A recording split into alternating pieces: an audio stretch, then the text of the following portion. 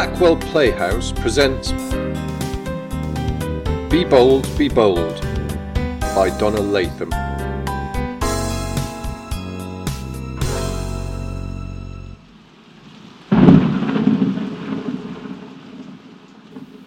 Oh, Grandmama, I grow weary of this tedious embroidery finger play.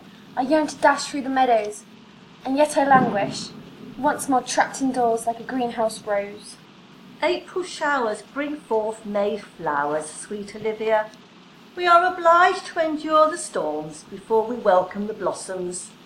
Grandmama, do tell me a story. It will pass the time until the storm abates. And please, not a child's fairy tale, but a true tale. I am 16 now, after all, and no longer suited for a children's fair. Very well, Olivia. Come close.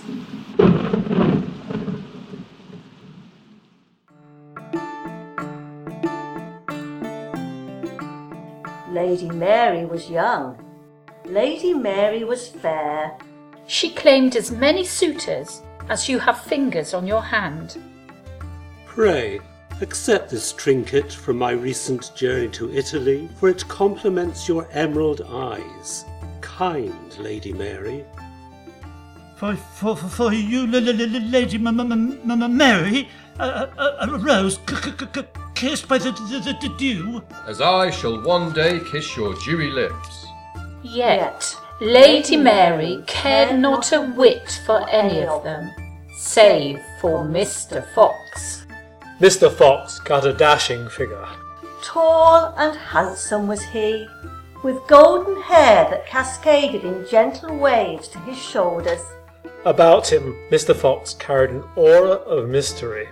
Ah, there was much Lady Mary did not know of Mr. Fox, and she was intrigued. Tirelessly, Mr. Fox wooed Lady Mary. Following a brief courtship, Lady Mary promised her hand to the dashing Mr. Fox. One mild evening, Mr. Fox bade farewell to Lady Mary at the home she shared with her father and her 3 fine brothers. Your loveliness so bewitched me that I nearly forgot to inform you. I've been summoned away on urgent business and must be gone a fortnight. Nevertheless, upon my return, we shall seal our wedding contract. And thus he took his leave. In his absence, Lady Mary, For the very first time, grew distressed by all she did not know of Mr. Fox. Mr. Fox was frequently summoned away on pressing matters. Yet he never shared with Lady Mary where he journeyed. Aye, this unidentified business itself was most vexing. For Lady Mary knew not how Mr. Fox had acquired his wealth. His home proved most disquieting of all. You see, Olivia, Mr. Fox boasted of a magnificent manor, far, far at the outskirts of the village. Hitherto, he had never invited Lady Mary and her father to visit him there. A manor in which you would presently reside? Indeed, though Lady Mary had enjoyed nary a glimpse. At last, the morning before her lover's homecoming, Lady Mary awoke with a sense of resolve and a spirit of adventure. What a lovely day for a lark! Today I shall make my way through the forest to Mr. Fox's manor and visit it for myself. Thus, Lady Mary set forth on her journey.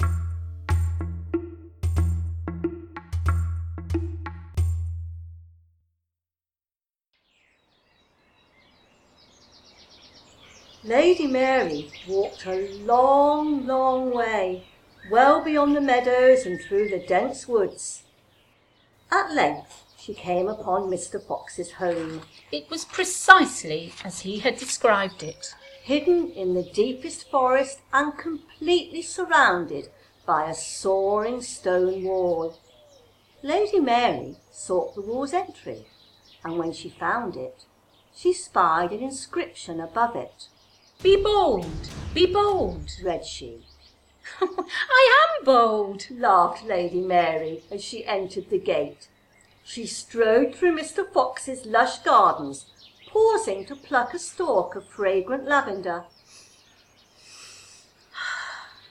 Merrily she stepped to his door and spied a second carving above it. Be bold, but not too bold. Oh, one can never be too bold. Lady Mary fairly danced through Mr. Fox's entryway. What she beheld took her breath away. Luxurious tapestries bedecked the walls. A splendid stairway sprawled before her. A golden urn, large enough, truly large enough, for Lady Mary to stand inside, stood sentry at the doorway. Ah, Lady Mary's inquisitive eyes devoured the opulence. She skipped up the stairway, seeking the chamber at its very summit. When she came to the chamber door, she spied A final inscription? Be bold, but not too bold, lest that your own heart's blood run cold. fingertips resting on the door. Lady Mary hesitated for the very first time. Her scalp prickled, her heart flip-flopped inside her breast. Be still, my heart, for I have ventured this far, said she with determination, and she stepped inside the chamber. What she beheld took her breath away. Blood was splattered on the walls, skeletons dangled from the ceiling, and bodies were strewn everywhere. The corpses of young women on one side of the room, their discarded clothing was tossed in a slapdash mound. In another, their jewels desperately clung together in a tangled heap. Thinking nothing more than flight, Lady Mary whirled round. Dear Lord, I must leave this appalling place. She fairly took wing down the stairs, but whom should she spy coming up the walk? Mr. Fox himself. Head held high, Mr. Fox strode, elegant and proud. His golden curls glowed in the warmth of the sun. His fingers were entangled in the dark hair of a woman he dragged behind him. That pitiable soul was clad in wedding garb, which was stained with her own blood. Lady Mary's lover appeared to be whistling. Frantic to depart that manner of death, she nearly plunged headlong down the stairs. Wildly, she searched for a hiding place. She leapt behind the urn and held her breath. At that very instant, Mr. Fox opened his door and dragged his squirming prey inside. Lady Mary willed herself to remain silent. Silent?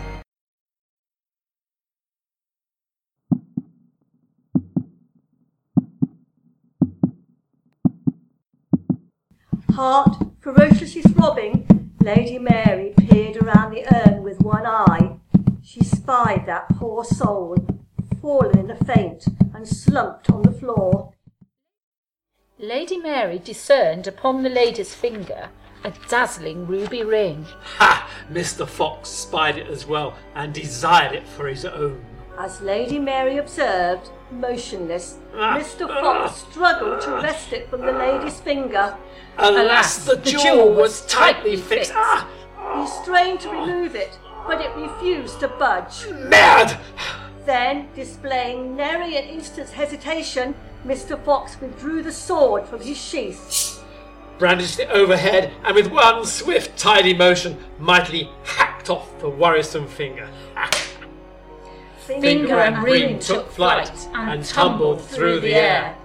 Mr. Fox graciously cast out his hand and caught the ring. And the finger fell straight away into Lady Mary's lap. Lady Mary stifled her scream and clamped shut her eyes as Mr. Fox's hands fumbled over the floor in quest of the finger. After a moment, he grew impatient and abandoned his search. Mad! He flung the woman over his shoulder and carried her up the stairs and across his threshold. Lady Mary remained stock still until she heard the chamber door slam, and then, thinking nothing more than flight, She bolted outside, tore through the garden, and dashed a long, long distance through the woods, across the meadows, and home.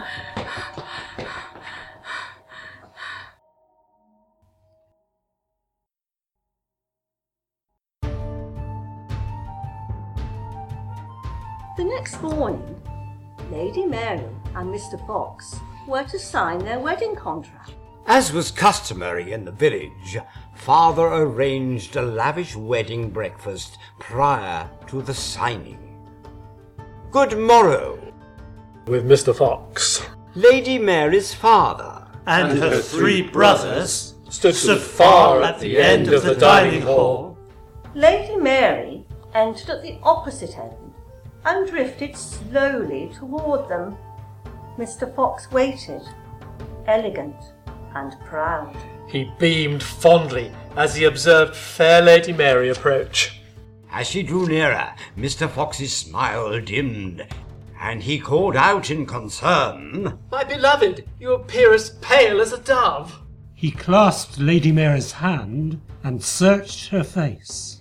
Oh, Mr. Fox, I could not sleep last night, for I had the most distressing dreams. I cannot sever them from my mind. Now, scolded Mr. Fox with a waggle of his finger. you are fully aware that dreams run to the contraries, are you not? You must never allow dreams to vex you, my lamb. Yet I do so delight in unlocking their mysteries. Pray, share your dreams with me, I with all assembled. Your agreeable voice will pass the time until breakfast is served, and our contract sealed. Very well, Mr. Fox. I dreamed that you were called away on business, and that yestermorn I visited your home on a lark. I walked a great distance, and at length located your manor.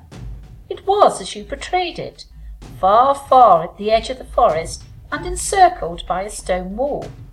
Above the wall's entrance I discovered a message. Be bold, be bold. That is not so, protested he. Ah, Mr. Fox, it was so, in my dream. Pray, Lady Mary, hasten on with your tale. Mr. Fox, you are aware that I am bold. In my dream, I entered straight away. I visited your lush gardens with its sweet lavender and found my way to the manor's entry. Over it, I spied a second inscription. Be bold, but not too bold. Mr. Fox's broad grin remained fixed, but his voice contained the slightest quiver. But it is not so. Ah, Mr. Fox, it was so.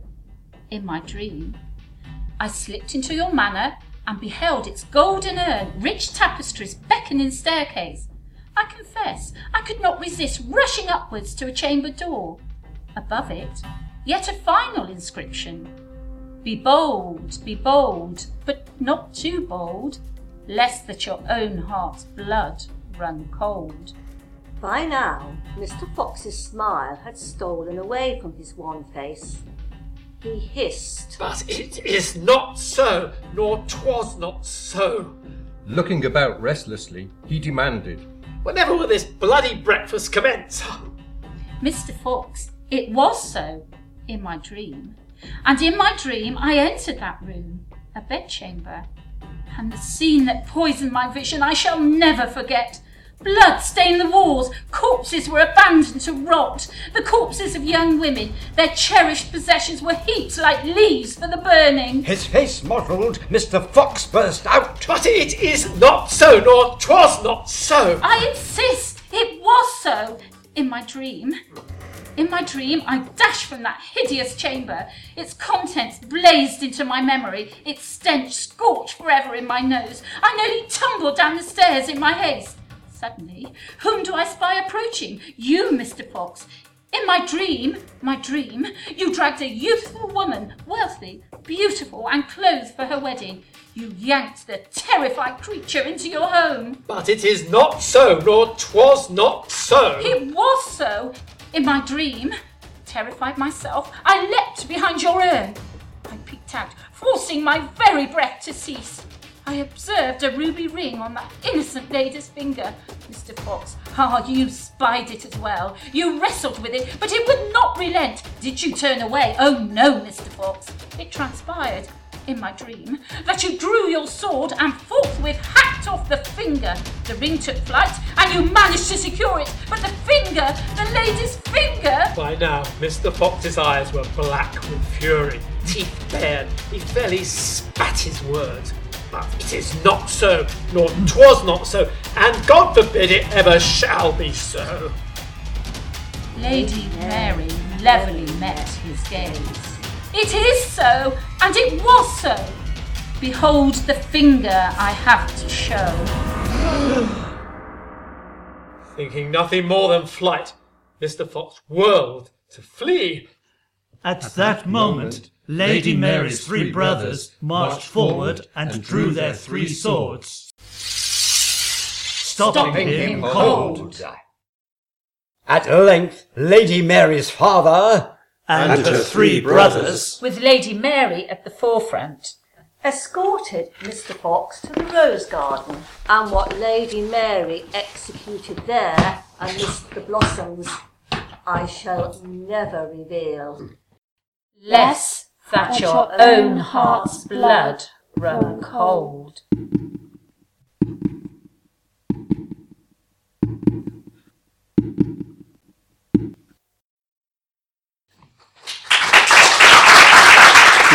Be Bold was written by Donna Latham and starred Maggie Cosgrove as Grandmama, Maisie Haskins as Olivia, Viv Cooper as Lady Mary, Terry Cosgrove as Mr. Fox, Ian Ramsey as father, Jeff Dibble as first suitor and brother, John Jones as second suitor and brother, and Ian Phillips as third suitor and brother.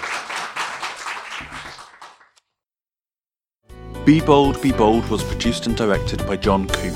Live sound effects were performed by Jeff Dibble, John Jones, Ian Phillips and Andrew Milton. Title music was written by Terry Milton. The featured music was Folk Round, Evening of Chaos, This House, Lord of the Land and The Escalation, all by Kevin MacLeod of Incompetech.com.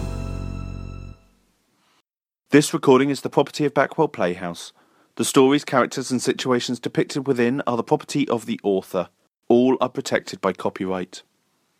For more information on Backwell Playhouse, visit our website www.backwellplayhouse.co.uk, find our page on Facebook and follow us on Twitter @BackwellPH.